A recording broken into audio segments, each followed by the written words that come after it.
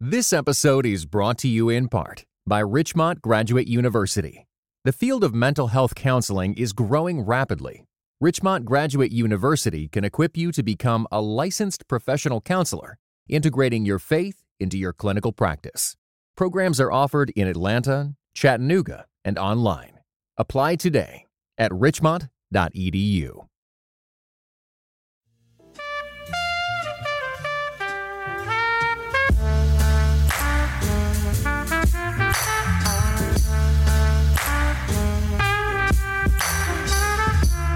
You're listening to Quick to Listen.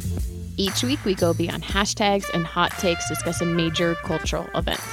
I'm Morgan Lee, digital media producer here at Christianity Today. I am joined by my co-host, our editor-in-chief, Mark Galley. Hello. Hi, Mark. How are you? Sound like you just woke up. No, I'm just kidding. Probably. I've been trying, not to give my woes to the listening group here, but I've been struggling sleeping lately. I can't get to bed till late. I get up late. Starts the day off on a bad note. So, don't know what's going on. I did hear that similar complaint from an employee around your age today about there you struggle go. sleeping. Yeah, that's the way it is. You can look forward to that when you get my age. Can't wait. All right, who is joining us today? Our guest today is Christian Askelin. He's been Assistant Research Professor of Christian Origins at Indiana Wesleyan University. He has held many positions with the Museum of the Bible. His research concerns the origins and diversity of early Christianity, principally the movements from which the relevant texts and manuscripts arose. So he comes highly recommended to us, and we're really looking forward to this conversation.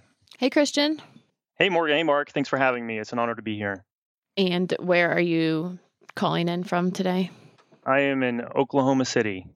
All right. Good to know. As you, I think, informed us when you first called, this is the land of cowboy boots and pickup trucks and the thunder, obviously.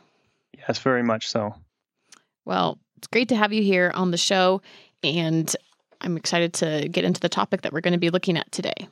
So just to give everyone some context, last year, the Egypt Exploration Society published a Greek papyrus. According to their judgment, this fragment of the Gospel of Mark could be dated between AD 150 and 250. But while this document was extremely old, this timestamp disappointed a number of people, many of whom had hoped that it could be traced to the 1st century. Last week, Christianity Today published a piece about this 1st century Mark saga, a story that has now played out for about 8 years and running. One of the key figures in the drama, Jerry Pattengale, a university professor at Indiana Wesleyan, and until recently the director of religious education at Museum of the Bible, was deeply involved in the saga and wrote about his experience for CT. So I'm going to read a little bit about that. Over the last 8 years, we learned that much was not as it seemed. There seemed to be a manuscript fragment of a gospel dating to the first decades of the church. Not quite. The manuscript seemed to be for sale. It wasn't, really. Now the world knows there were 4 early gospel fragments for sale, quote unquote, and at the helm was an esteemed professor transitioning these days into a sort of Sir Lee T. Being of Da Vinci Code lore. So today on Quick to Listen, we wanted to give all of you listeners a summary of what's at stake in this 1st century Mark saga and also illuminate the larger world of ancient biblical manuscripts. All right, before we start asking Christian all of our questions, Mark, I need your reaction to this particular story we're talking about. Well, I had an opportunity to read it before it got published to decide what it needed to happen to it to make it publishable. You're talking about Jerry's piece? Yes. Okay. And it was more arcane than the piece that we ended up publishing. But even the piece that we published, we did our very best to try to make it understandable to readers. But the background is so detailed that it is a difficult issue to grasp and to understand what's really at play and what's really going on.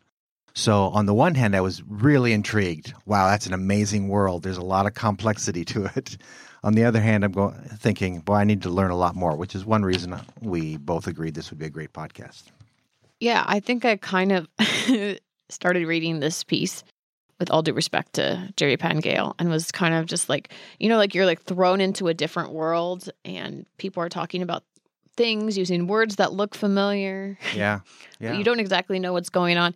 And reading it, I definitely didn't have any idea about what's at stake. In fact, at the beginning, I talked about this Egypt Exploration Society news, and we published a piece about that. And I even remember when that piece came out last year, not exactly understanding the significance about this. And part of it is because I think it predates my time at CT, so I didn't kind of see the initial news that this made. But also, what really is so special about finding a fragment of Mark from this time period? I'm not exactly sure. Right. So it's a good topic for us to get in today. So Christian, we have so many questions to get to, some of them about this actual story and a lot about this world in general. Just starting with ancient biblical manuscripts. From one thing that I do understand is that the world of handwriting and studying handwriting, which I believe is called paleography, plays a big role in kind of determining all of this. Can you maybe start there? Yes, that would be a great place to start. So paleography is an extremely controversial subject at academic societies, and people actually get really angry arguing over these things. Scholars do.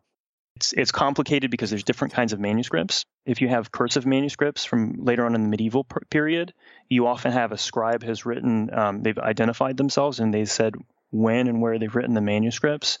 And so in those cases with people who are using, it's called a minuscule manuscript, which is written on parchment usually and in a certain cursive handwriting that looks a bit like what we think of Greek characters, the lowercase Greek characters that modern texts are transcribed into and printing press uses. If you're using those, it's a pretty reliable science because we have so many manuscripts with what I call a secure date that you can then, when you do have a hand that doesn't have a secure date, say a colophon or some other circumstantial piece that gives you a high degree of confidence, when it's from, you can date undated manuscripts with the secure manuscripts.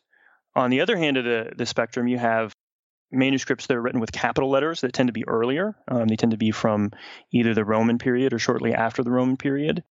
Often those don't have a colophon in it, identifying the case. In fact, it's extremely rare. With these capitals, they're called uncials. You have a very, very small number of securely dated examples, maybe even 4 or 5 examples that you can really rely on, and they tend to look exactly the same for centuries. So when you assign a date range to those, it very likely may be a 4-century date range or more. Now, when we get to papyri, we move into a place where the kinds of hands that show up on papyri, which tend to be our earliest manuscripts, we have very, very few securely dated manuscripts. And actually, when people are dating papyri, what they're usually doing is they're using other manuscripts that have been basically dated on kind of a whole cycle of non-securely dated manuscripts. In other words, the science of papyrology when it relates to, of paleography, when it relates to papyri and dating not just biblical papyri, but literary papyri, isn't really much of a science at all. It's a small group of paleographers telling you almost what their stomach feels like. I mean, they may be listing other manuscripts, as in the case of this manuscript we'll discuss today, which have this, but a lot of times they're not. They're listing manuscripts, other biblical manuscripts, which have no secure date themselves. To be fair to these paleographers, though, I mean, they're judging these manuscripts at a different level than Morgan and I would judge them. Sure, yes. So they would have at least a more informed, but you're basically saying it's still very difficult to determine a date. Yes, and some of them would say things like they have a kind of presupposition which would say that a manuscript style, like a certain hand, will appear and it'll be quite simple, and it will become more complicated over time, and they'll create stages for that hand. And so if a hand looks ugly, then they will date that early for what they think the hand is, and then when it becomes more formalized, it's to the middle center of time, and then the term is decadent. So if it has serifs and little pretty things associated with it, they assume it's a late hand. There's nothing necessarily scientific about that. I'm sure there's days, Mark, where your handwriting looks poor, and we wouldn't date that to the early or late period of your life. Maybe you're just stressed, or you had too much coffee, or you didn't drink enough coffee. Certainly you can't, there's not really a science to that. That's more an idea of Right. looking at manuscript No, I hands get like that. the way that ancient empires were thought of. Okay. So another area, just to set up the frame by which we're going to be talking about these things, is the issue of cultural heritage and how that relates to manuscript controversies. This is a helpful question because I think for a lot of people, when we think about biblical manuscripts, we begin to think about questions that might relate to apologetics or faith and how secure our own Bible translation is. Is this really what Jesus or the Apostle Paul would have said, or the author of whatever text? But we're in an interesting period of time where several cultural institutions and cultural sites, especially in the Middle East, but in other places in the world, are under attack. They're literally being destroyed. Sometimes simply because groups like ISIS, they want to erase non-Muslim portions of the cultural history of the site. In other cases, they're actually taking things from the site or stealing things from museums and then selling them for profit to fund things. So it's unfortunately a time, not necessarily when it's that there's more illegal stuff happening than before, although in some cases probably that's happening in Afghanistan, Iraq, that there's certainly a rush of it right now. But it's become quite prominent, especially with the destruction of Palmyra, with destruction of all sorts of sites by ISIS-controlled areas in Iraq. With the Egyptian Museum had a small-scale level of destruction back in, I think, 2011 with the Arab Spring. The Iraqi National Museum itself, after the second Gulf invasion, was looted, and our own occupying forces did nothing to stop that for a couple of days. So there's a couple of days of people just tearing the place apart. So anything that shows up in the antiquities market and gets sold, and you can't prove that it doesn't come from a source like this, suddenly comes under suspicion. Even if it was bought before then, before the most recent vows, before ISIS exists, people are still paranoid, and rightfully so, that things they've not come from a good place, that purchasing them is funding people who aren't good people and who aren't actually protecting cultural heritage. Okay, so this goes into a longer thing that I've been even kind of like learning myself about the role of museums. So when museums have artifacts, Christian, museums are basically responsible for providing documentation about how they got it, or they have documentation that verifies what they know about a given object or how old it is. What is the legitimacy, I guess, that museums provide to artifacts? Again, we're in a place where it's extremely complicated. There are many international conventions and local, state, federal laws that are passed that theoretically could regulate these things. In the United States, property ownership is highly protected. So if a person or if a museum owns something, you have the benefit of the doubt that it's yours and that you rightfully possess it. So it's very difficult actually to get a museum to give something up if they don't want to. The pressure is probably going to come from a museum organization or from the wider popular community in some way. There's a UNESCO 1970 standard that says that as a rule of thumb, you should be able to trace the owner history back to 1970 and up till 1970. From there until the present, there should be no illegal movement. So in other words, it should not have left the country of origin by 1970. Now, having said that, if you're a museum professional, you should know better. If you own an artifact that really was ever stolen at all, it doesn't matter if it's 1930, 1940, 1970, you really have to return it because it's stolen, it's illegal, and you're still going to do it. The real laws that count, if it's, say, an Egyptian item, will be the laws of Egypt at the time when it was exported. And so it's the question of, was it, in the case of Egypt with a papyrus, was it legally exported from Egypt in 19 whenever or 18 whenever? Well, that raises an interesting question. Couldn't one argue that any ancient manuscript that we have in Europe or America has in fact been stolen from somewhere in the Middle East? Yes, especially under the context of colonialism, because if you don't consider colonialism to be a valid expression of, say, democracy or free choice, and especially if you think of cultural heritage as being something that you can't actually own, then you can even say, even if it was illegal, you could say, hey, this is still it may be your physical property, but it's our cultural property.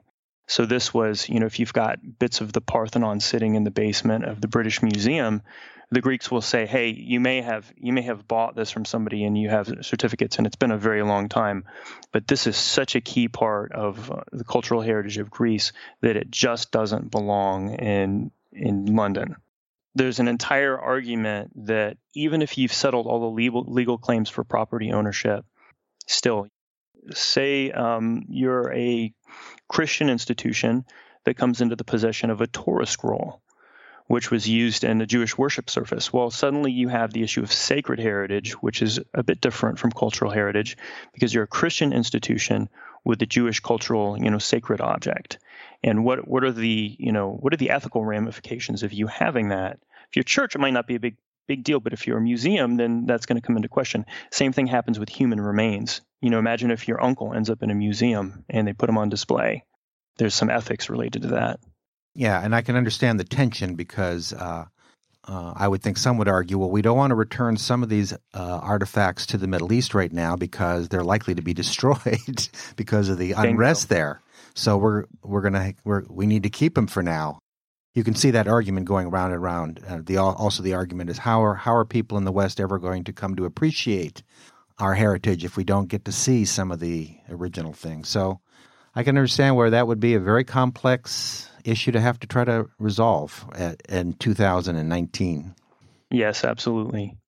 Okay, so I want to circle back to this first century Mark Saga situation now that we have a little bit more context. So what I think we were kind of trying to, hint at, establish with you talking about this cultural heritage stuff is that this alleged fragment of the Gospel of Mark came into being, came into the consciousness of this world during a time when you have a lot of artifacts go missing in the Middle East. Is that correct? Yes. From the point of someone who's an academic, and I did formally until last December, I worked for Museum of the Bible during its early years and resigned my position then. So I have a lot of firsthand experience with this in general. But as an academic who works with ancient manuscripts, especially ones written in the last phase of ancient Egyptian, which is Coptic and Greek, and their use in reconstructing critical editions, I've watched as the different scholarly societies have adopted standards on this, on cultural heritage and what would even be permitted within the scholarly society. So the kind of ancient Near Eastern society, which is ASOR, was really the first to adopt a well-known standards. There was also one from the American Society of Papyrologists, which I think may have been before then. There was one from SBL, which essentially took over ASOR's position. That was just a couple years back. And my own International Association of Coptic Scholars, that they're coming in and they're about to review this next summer and figure out standards for themselves. So this has become a huge issue, I would say, in the last 10 years. Today's episode of Quick to Listen is brought to you in part by Promise Keepers. The Christian men's ministry that filled stadiums across America is once again calling on men to stand up and be counted. I spoke with Ken Harrison, chairman and CEO of Promise Keepers, about the event. Hey, Ken. So it sounds like just the sort of critical mass of people that you can get into a stadium is a big part of like the Promise Keepers value. The last real Promise Keepers event was in '98, as far as I would define it. Promise Keepers went from NFL stadiums down to arenas and then down into churches. And really, once they weren't in NFL stadiums anymore, it wasn't really Promise Keepers because the whole point of it is just mass volume of guys because of the power that generates. And also this feeling like, wow, not only am I not alone, but look at all these men who love Jesus like I do. Add the Holy Spirit, add some major authenticity, and add some guys that are really focused and repenting before the Lord. And you have a power that you just can't replicate anywhere else. You can't imagine what it's like hearing 70,000 men sing Amazing Grace. And we're bringing it back. AT&T Stadium, home of the Dallas Cowboys, on July 31st and August 1st of 2020. For more information, go to promisekeepers.org. This episode is brought to you in part by Seattle's Union Gospel Mission. Over 13,000 people in the Seattle area are homeless. Kathy is one of many who found a new life through Seattle's Union Gospel Mission. Growing up, my dad and I didn't get along. I kept running away from home until one time I was assaulted. After that, I carried a lot of pain inside of me, and I was doing a lot of drugs. I became homeless. It's taken me almost 40 years to get the healing I needed. But all along, God was looking out for me. He led me to the mission, and the mission has helped me in all kinds of ways. I've learned how to set boundaries and say no.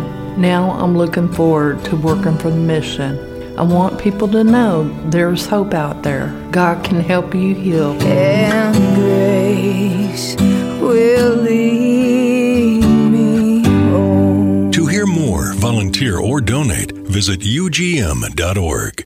This is a story about the Museum of the Bible trying to acquire the fragment of the Gospel of Mark.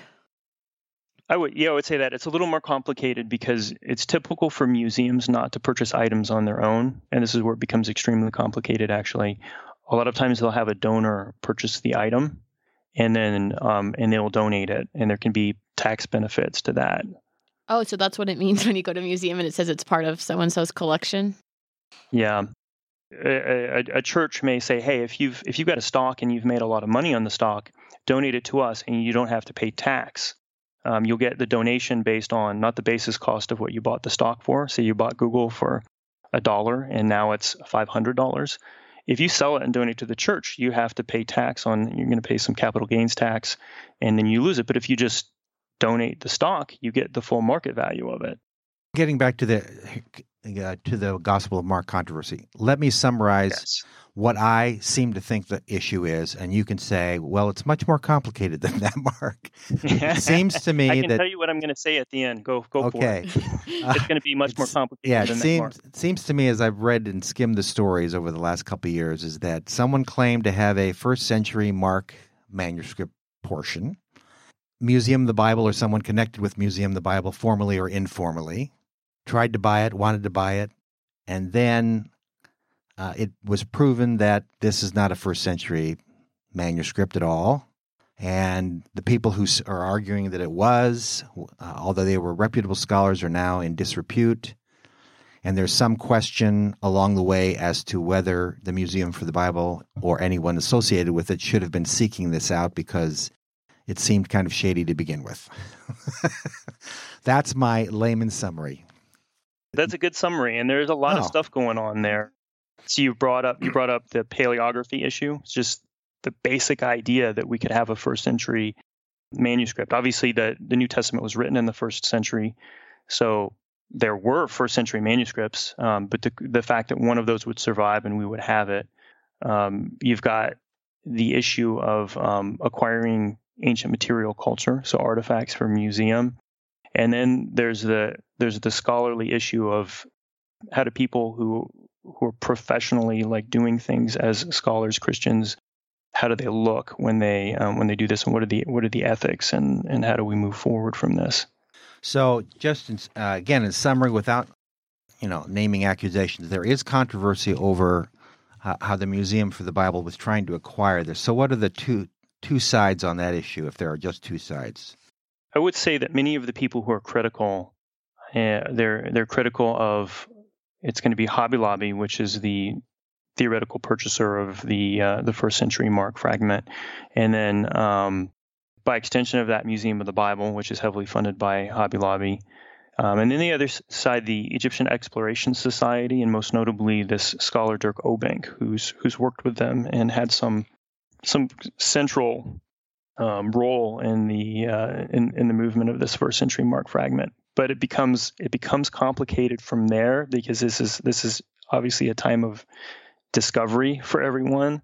Part of it is rooted into a Twitter announcement on December 2011 from Scott Carroll, if I understand right, in which he says this is, it's the earliest Greek manuscript, earlier than P52 is another. We like to give them, numbers and things.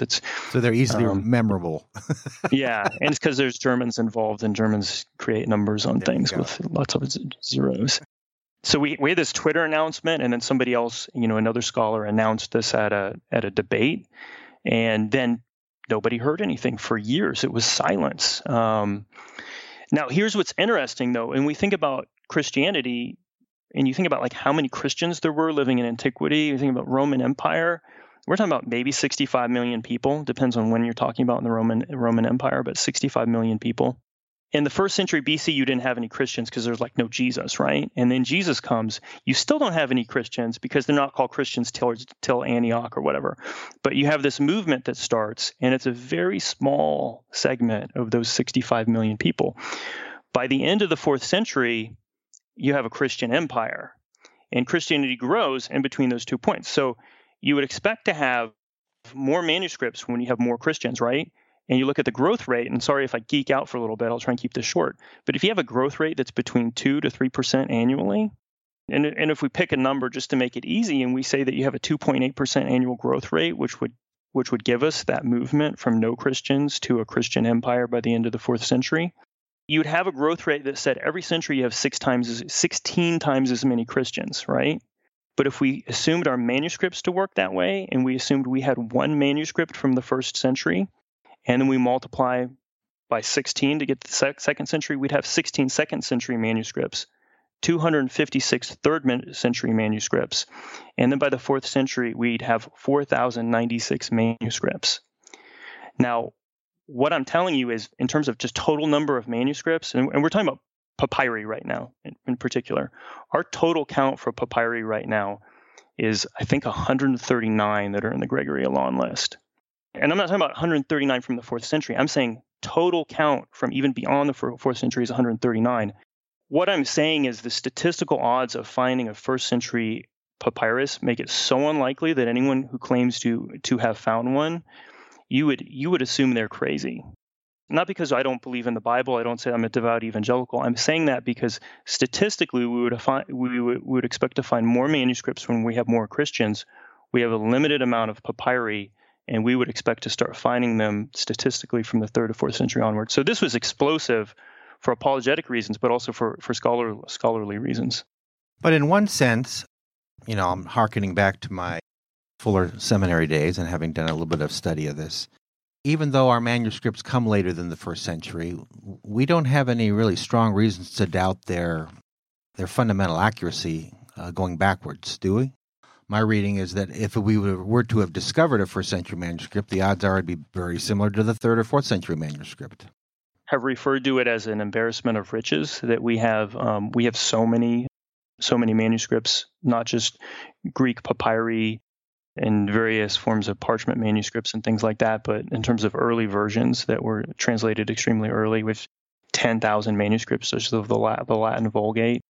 In terms of Greek minuscule manuscripts, we're heading in the direction of 6,000 manuscripts. So we have such a vast amount of data that you can actually figure out in kind of catch and release theory. You can actually figure out what the deviation would be. How much more would I get if I found another manuscript? How much is it adding?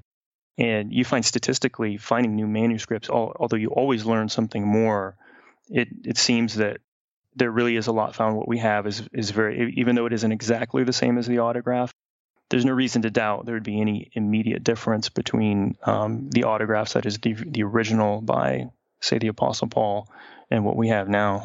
And that's so much richer than any other ancient manuscripts like the works of Homer or Thucydides, from what I understand. I mean, is that correct to say? Sometimes this gets overstated because the Homeric tradition is very well attested, and it's difficult to compare. There's just very different kinds of texts. For instance, like Homer was there is no real autograph of Homer to even compare it to because it's literary. But if you do use something like Thucydides, or pretty much any other author other than Homer, which is a good parallel, there really is no comparison, especially when you start adding in lectionaries, early versions, things like this. The evidence is like a tidal wave by comparison. So that's the thing. I suppose that was the other reaction I had when I heard about the possibility of a 1st century manuscript. I thought that was intellectually interesting, but I didn't think it was going to change much in terms of the reliability of New Testament manuscripts. So All right, Christian question. Where are these ancient biblical manuscripts coming from? Are these things that have been preserved in churches? Are they things that people are excavating and finding? Why were they even preserved in the first place? So on and so forth. Yes. So most of our papyri, and essentially really all of our papyri, come from Egypt. Obviously, there's a lot of the papyrus plant itself grows in Egypt, so that's one reason. But really, the main reason is that the conditions in Egypt are so favorable for conserving things. You have very little rainfall in Egypt, especially as you move farther south. You've got a Nile flooding situation that produces the local water, so everybody lives in almost it's a two-dimensional country, even though there's loads of empty desert and some oases and some exceptions to the rule. Everybody's pretty much living within, say, a mile or so of the Nile. And then if they want to bury things, they bury it. And as long as there's no flooding in the Nile, it'll essentially stay there forever. So in Egypt, especially when we're talking about papyri, which were some of our earliest witnesses, we have a few small caches that show up with essentially perfectly preserved papyrus manuscripts with every page. What we're talking about today, though, is things that have been dug up out of the rubbish heaps. So these are discarded papyri, or papyri that they're maybe wadded up in the ball. There's somebody pointed out one recently, which was clearly had been used as toilet paper, which is quite gross. But so you have these kinds of things, and in particular this. Wow, just part of the job, huh? Yeah. So it's these discarded bits. Okay. I did want to get into that just a bit because our editorial director told me he thought that was one of the more interesting things going on right now. So the discovery of these garbage or rubbish manuscripts, has it led to some new insights or affirmed things that are significant for Christians? Absolutely, yes, and it's a part of many different discoveries that have happened in the era of the airplane and the automobile, and then further on when you have you can take pictures of things and whatever. But since if we think back to like Wycliffe, who's translating the Bible, he's translating from Latin because that's what he's got. And then by Martin Luther, you've got a knowledge of Greek. You've got some Greek manuscripts that have come into Europe, and so we've got a whole era of manuscript translations that are from the original languages from the 16th century on. But when you look at the Greek text that was used, that was behind that, you're talking about a very finite number of manuscripts, and they're essentially, they're generally speaking later manuscripts from the Byzantine period. By the time we get to the late 19th century and through the 20th century, we start getting these papyri. So instead of having manuscripts that may be as late as the 14th or 15th century, you've got papyri, which, very easily are going back to the 4th century, if not 3rd century, or even theoretically earlier. But and there's a significant number of papyri that clearly can be dated to the 4th century. So this is, it's like moving back 1,000 years. And then you have other manuscripts that are coming in from ancient monasteries and such things like Mount Sinai and various other monasteries in Egypt that bring in all different kinds of translations, as well as Greek manuscripts from the first millennium. Okay, so you find a manuscript. I don't even know what that looks like, but let's say you find it. What happens next? Like, how is it preserved? Where does it go? Who gets to hold on it? Who gets to keep it? What's the chain of events that follows after that? Well, colonialism was very good to various museums and universities in Europe. So actually, right now, one of the main places that manuscripts are discovered is at limited places in the U.S., but especially some of the big institutions across Europe, which during the colonial period either acquired these through concessions with the Ottoman Empire. So they were the Ottomans were essentially forced to allow various European groups to extract cultural heritage things and bring them home, sometimes selling them. In the case of the two scholars at the University of Oxford who were working with something called the Egyptian Exploration Society, they were able to gather an extensive set of funds from really all over the place and carry out a large number of excavations in Egypt, so that at this point, if we exclude anything that may be in holdings that are unknown within Egypt, you've got 500,000 papyri just in. It's not owned by the University of Oxford, but within the halls of the University of Oxford that are Egyptian Exploration Society. And it's hard to compare how many, what a huge collection that is. I think the next largest collection is the Archduke Rainer collection in Vienna, which has a total of 200,000 items, but I think only 160,000 are papyri. And then after you go down from that, you're talking about collections with like 5,000 papyri in it. So one of these collections where there's so much that was brought out that they just couldn't publish it at all. That the number of the piece we're talking about today, if I understand, is 5,345. Remember, I said there were 500,000, 500,000 papyri there. A lot of them are junk; they're unreadable. But somebody sitting down and going through a microfilm, which is, I believe, what happened here. Somebody going through a microfilm, especially with a regular expression-guided, computer search program, you can identify all kinds of things, quite quickly. What if we were to step back and say, okay, I'm walking around, I'm in Israel, and I am on an archaeological site with a tourist group, and I go off by myself for a little while, and I end up kicking over a rock, and underneath it I find a manuscript, an ancient manuscript. It appears to be an ancient manuscript. What am I to do with that? What am I either legally or morally required to do at that point? So it'd be the laws of the state of Israel, and Israel's an interesting country. I'm not sure how their laws are changing now, but there's certain countries which have been they've had legal antiquities markets, especially Switzerland, Israel to some extent. This has happened in London. Somehow it would need to be reported to the Israel Antiquities Authority, and it would probably come into their possession. It would depend on exactly where you were, if you're in the West Bank, because then it becomes more complicated, but assuming it's within the normal confines. I would assume that same procedure would be true in Egypt these days. You'd be responsible to turn it over to the government of Egypt. That's right. Yeah, it would be automatically the property of the state of Egypt. The only state I think where you can bring things out, where in terms of the Middle East, is Jordan. I think allows people with valid excavation permits to actually own and possess some of the things that they excavate. So when someone says they've discovered or they have in their hand a unusual manuscript that says X, Y, or Z or comes from this century, we're most likely talking about something that's been stolen or bought and sold many times. Yes.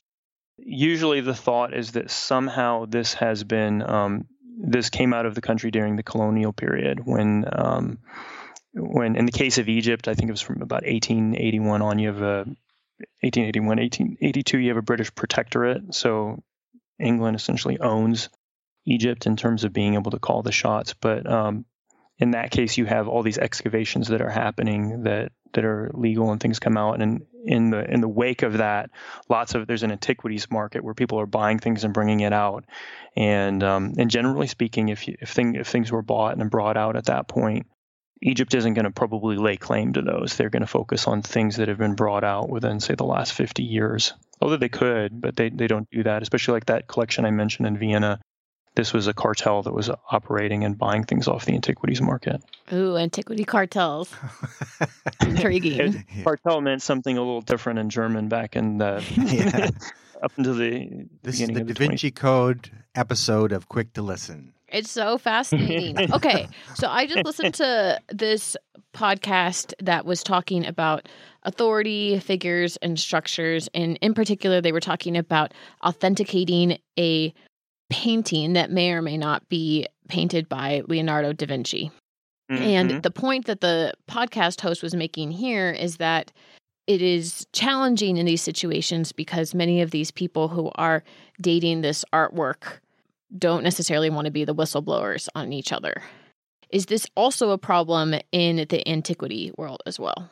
Yes. I don't know if the phrase that I'm going to use will work with what you're going to say, but it's the emperor isn't wearing any clothes. Mm-hmm. And sometimes people don't want to tell the emperor that, especially when a lot of people have gone out of their way to repeat what the emperor has said or whatever. So another way to say it is that sometimes you have a consensus that's not really based upon fact. That's always a dangerous place to be. In the world of scholarship, we very much value people who have established names for themselves, and the easiest way to do that really is as a generalist. In other words, if you don't necessarily go really deep on one thing, but you publish a lot on many things, those are the people who become the most famous, and oftentimes they have the biggest voice. But with something super nerdy like this, a lot of times it's the specialists who really understand that they're known in their subdisciplines, and so those are the people who really get left out of the conversation. I'm not sure how it would work with the Da Vinci thing, but clearly with first century Mark, there were a lot of people saying, "Hey, this is insane. Why don't we do this?" And personally myself, I've always just said with first century Mark, it's just not a real possibility that we would have this. If the fact that somebody would say this without putting forward the evidence shows that there's probably isn't no evidence. It's just not a reasonable thing to do. Can you give us a little bit, now that we have so much more context, this will help me. I will really understand things now, I hope. Who was the person that made this claim exactly? And can you give us a sense of where they fit into the antiquity world that we've been discussing? Yes. Nobody's really wanting to take responsibility for making that claim. And the Egyptian Exploration Society even made a statement in 2016, which suggested that they had never sold it, and that. Sorry, can you back up? In 2011, what exactly is the Egypt Exploration Society? I know we mentioned them at the top of the show, but I actually don't know who they are, how they exist. Everyone now agrees they are the current rightful owners of the papyrus, and they own the Oxyrhynchus excavations and various other sites that were excavated too. So they have this massive trove of papyri, 500,000 that were excavated from Egypt in the end of the 19th and especially the beginning of the 20th century. So really beginning of the 20th century. So they made a statement in spring 2016 that related to this item actually being published. So this was a surprise to everyone. There was a mention going back to December 16, where there's a Twitter mention, but later there's a mention by a scholar at a debate that there's this first century Mark fragment, which is exciting because actually Mark is not well attested among papyri. It's it's the least popular of the Gospels in ancient manuscripts. It's not part of the lectionary tradition and things like this. So when it actually appears, when it shows up in the EES, the Egyptian Exploration Society says, yes, this is ours, it's quite a shock. Nobody had really expected that. Some people had thought Dirk O'Bank, the senior figure from there, who's won a MacArthur Genius Grant and many other accolades and very much an esteemed scholar, when he was indeed involved, it was quite a surprise. This particular piece, at one point, before people knew it was Mark, was marked, was listed. Somebody had written a note that said first, second century. So there was an argument from someone who didn't realize they were dating a biblical manuscript, dating it to that period of time. Now that's not a crazy time period to date something to for the Greco-Roman period, because this is what we call the Pax Romana. It's the period of greatest prosperity in the Roman Empire. So if you have a tax receipt, statistically, we get more from this period, running up to about 180 AD, than from really any other period in papyrology in Egypt. So these are two key dates. It's the very end of 2011, and then back in 2016, the EES says, "Hey, this was never. We didn't sell this." Dirk O'Bank was involved, and he showed it to someone in their office, and they indicate that they realized that they had first century Mark and wanted to publish it at that point, but they didn't Gotcha. kind of take any blame or suggest whose fault this is. So basically the Egypt Exploration Society houses and has this kind of, I don't know, is library the right word, where people can go and study their giant vault of papyri? Their stuff is it's housed within the University of Oxford. Okay. So they don't necessarily have their own building anywhere. They have a board of directors that's made up of various scholars and other persons, but they don't. And if you're an antiquities researcher, you could ask for permission to study some of their papyri. Yes. Okay. That's helpful. I'm just trying to understand the mechanics of this a little bit more. Well, I'm sure, as we've kind of suggested through this out, that this world has its share of controversies. Do you want to maybe share one or two other ones in case people are interested in some of the other things that have been a source of tension in this field? Well, there's so many things going on. There was there was a book that came out called Bible Nation by Candida Moss and Joel Baden, who especially in the first half of the book, talked about the challenges of opening Museum of the Bible and the donor groups that are working with them, and the realities of tax laws and the ability to, if you buy a manuscript for, you just use any number, say you buy it for $1,000, and then you donate it for, and you get 2 years later, $100,000 tax write-off. Obviously, that's a significant tax advantage that you're taking. If the manuscript isn't what you say it is, then there's a question of who's kind of to blame with that. Or what if it is what you say it is, but it's not a museum grade object? In other words, it can never be displayed in the museum because it'd be a violation of the various accreditation entities you work with. It would be a violation of their standards. You could never publish it because it would violate the standards of the various groups that publish things and have these kinds of standards. What if it's a fake? And so in this sense, you haven't necessarily done anything wrong. You've been duped, and you've bought it under all the best pretenses, and maybe even the purchasing, like the paperwork, the ownership paperwork, which we call the provenance data, is even fake too. But at that point, you're dealing with a whole series of problems that say, hey, you're this museum that claims to be, a standard for understanding and interpreting ancient culture, and an obvious fake gets by you. So this is all to say, if somebody's confused after hearing all the things I've said and it just sounds like a log jam, it's because it is. It's you don't even know.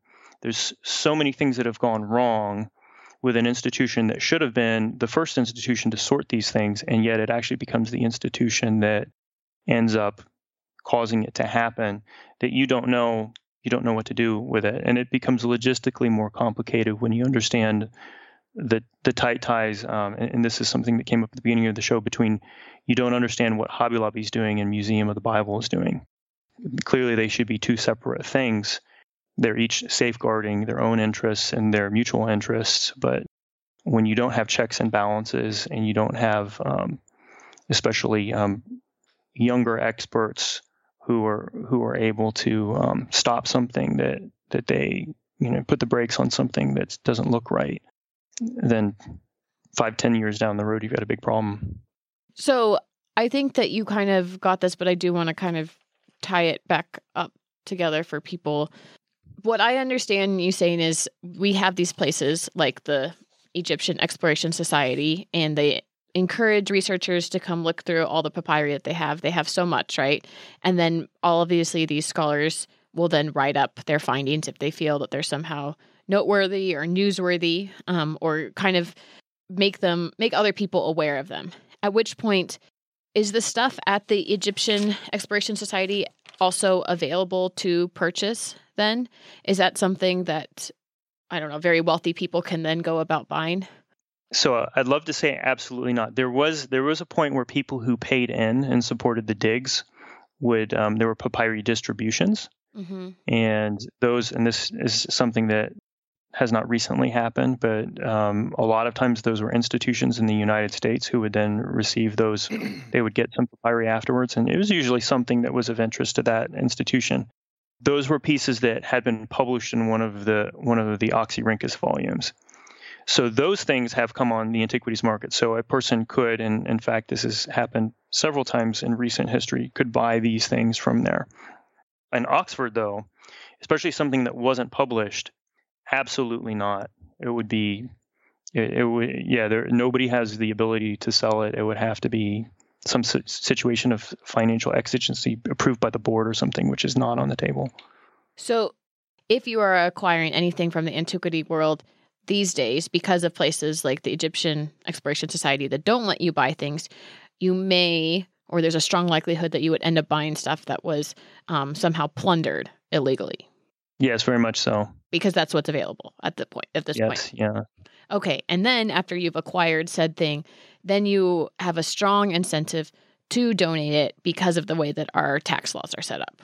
Yes. Especially if you've done your homework.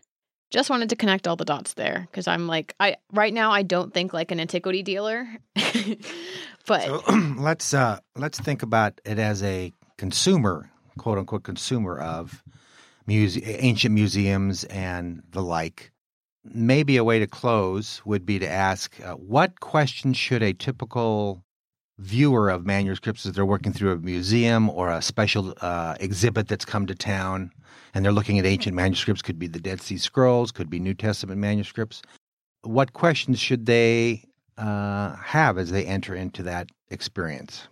If I'm speaking to a Christian audience, which I think I am with Christianity Today, is I would want to say that if something's done well, it should help you understand that the world is a more complicated place than you previously thought it would be. And this is part of, as Christians, we believe that there's a creation and we're part of the creation. We're never going to understand everything. We're going to see things dimly. And so going to one of these institutions it shouldn't necessarily answer all your questions, but it should help you to, you should come to a place as you're a thinking person where you understand that that things related to your faith, but even just things related to the broader world, are very complicated, and that's okay. That things are complicated. There's no easy answers. If you're somehow caught in a situation with cultural heritage, it's very complicated. I mean, if a museum has papyri that are, there's huge question marks over them, and they're from, say, Egypt, you can't simply just return them. You have to do the institution that now is currently holding them needs to do their homework, figure out exactly what happened, and then you're going to negotiate with the Egyptians to see if they even want them back, or if they can be on permanent loan and these kinds of things. So I guess from the terms of encountering things that happen in the museum, whether it's a Christian museum or not a Christian museum, you always allow yourself to be surprised, to be challenged, to be fascinated with how complicated the world is, and not see that as a threat. You don't need everything to somehow fantastically affirm your faith. From the more brainiac side of things, it's recognizing just how complicated this is, and that our own culture isn't the only one. That a lot of the reasons that we have things from other countries is because we took them or we paid for them from people who were just desperate for even a small amount of money. Well, thank you so much for this extremely interesting discussion. Mark, would you say we know more about this issue now? Yes. Than we did on Monday? I've talked to an expert, and now I'm an expert, so I'm ready to give lectures on it. And write some strong opinion pieces. There you go.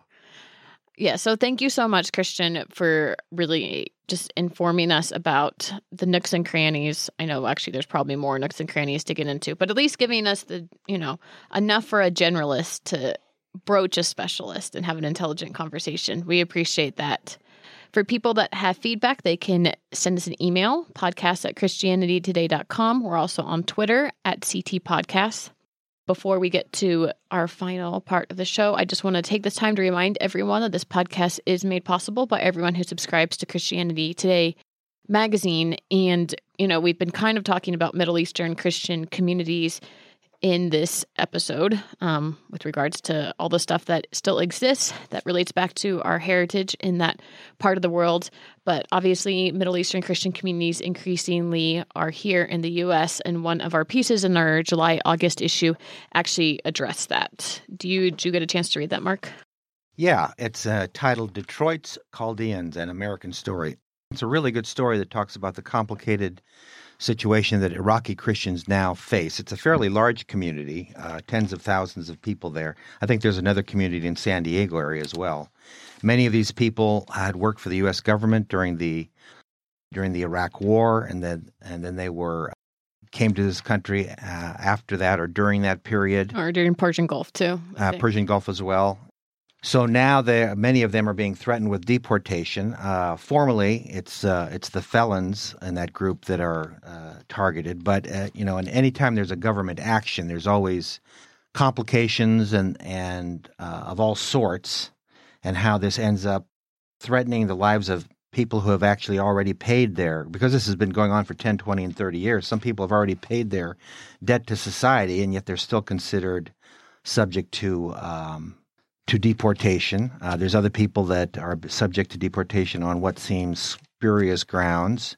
There are obviously anybody who's a criminal element and even on the side of terrorism. Of course, we want them out of the country, but it's just so much more complicated than that, and so much more interesting because it's interwoven with families, with Christian faith, with foreign policy, with Christian history in the Middle East.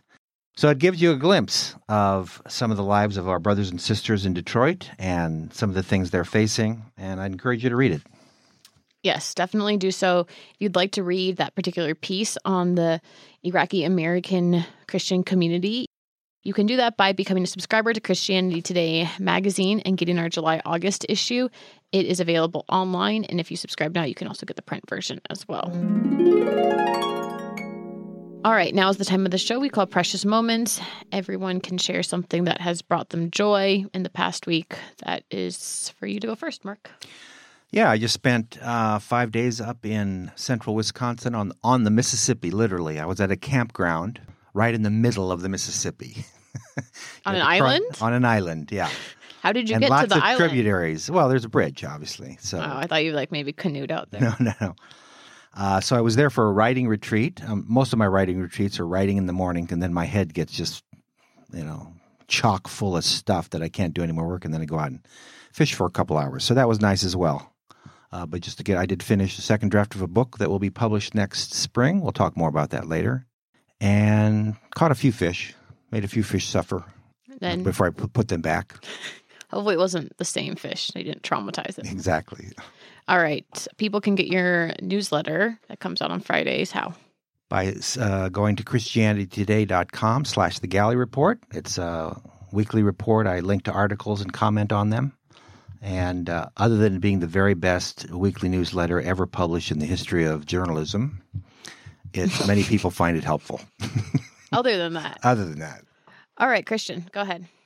It's not necessarily a thing that's happened, but I just really appreciated the church group that I'm working with. It's got some two young church planners have put our church together, and appreciated very much how much the role that two people who probably would never have gotten a job running a church that was this size now have planted their own church that has about 150 people in it, and then seeing their own spiritual gifts and just even their own vocational gifts and use in a way was something that was really exciting to me, and something that was encouraging. That a lot of times we value things based on experience and other things, but seeing two people succeeding. Well, how long has your church plant been around? I think about 2 years. Very cool. So where can people find you outside of this? I very occasionally blog at Evangelical Textual Criticism, and actually some of my fellow bloggers have followed this quite closely there, so a lot of things have shown up there. Usually you can find my email from I have a website that's a bit out of date, but I think it has some contact information on it. And or you can get my email off of the blog too, I think, if you look around enough. It is a Google Sites, and it's if you Google my name and the word Coptic, which is my main area of study, it'll come up. My last name is Askeland, Askeland. If you take the E out, it turns me into a Swede, so don't do that. It's a no. Definitely won't. All right. My precious moment was probably getting a chance to see my coworkers in their natural environment. I got to visit my boss, Kate Shellnut, in Augusta last week. And then I went to go see our immigrant communities editor, or I stayed with her for a wedding in San Antonio on Saturday and Sunday.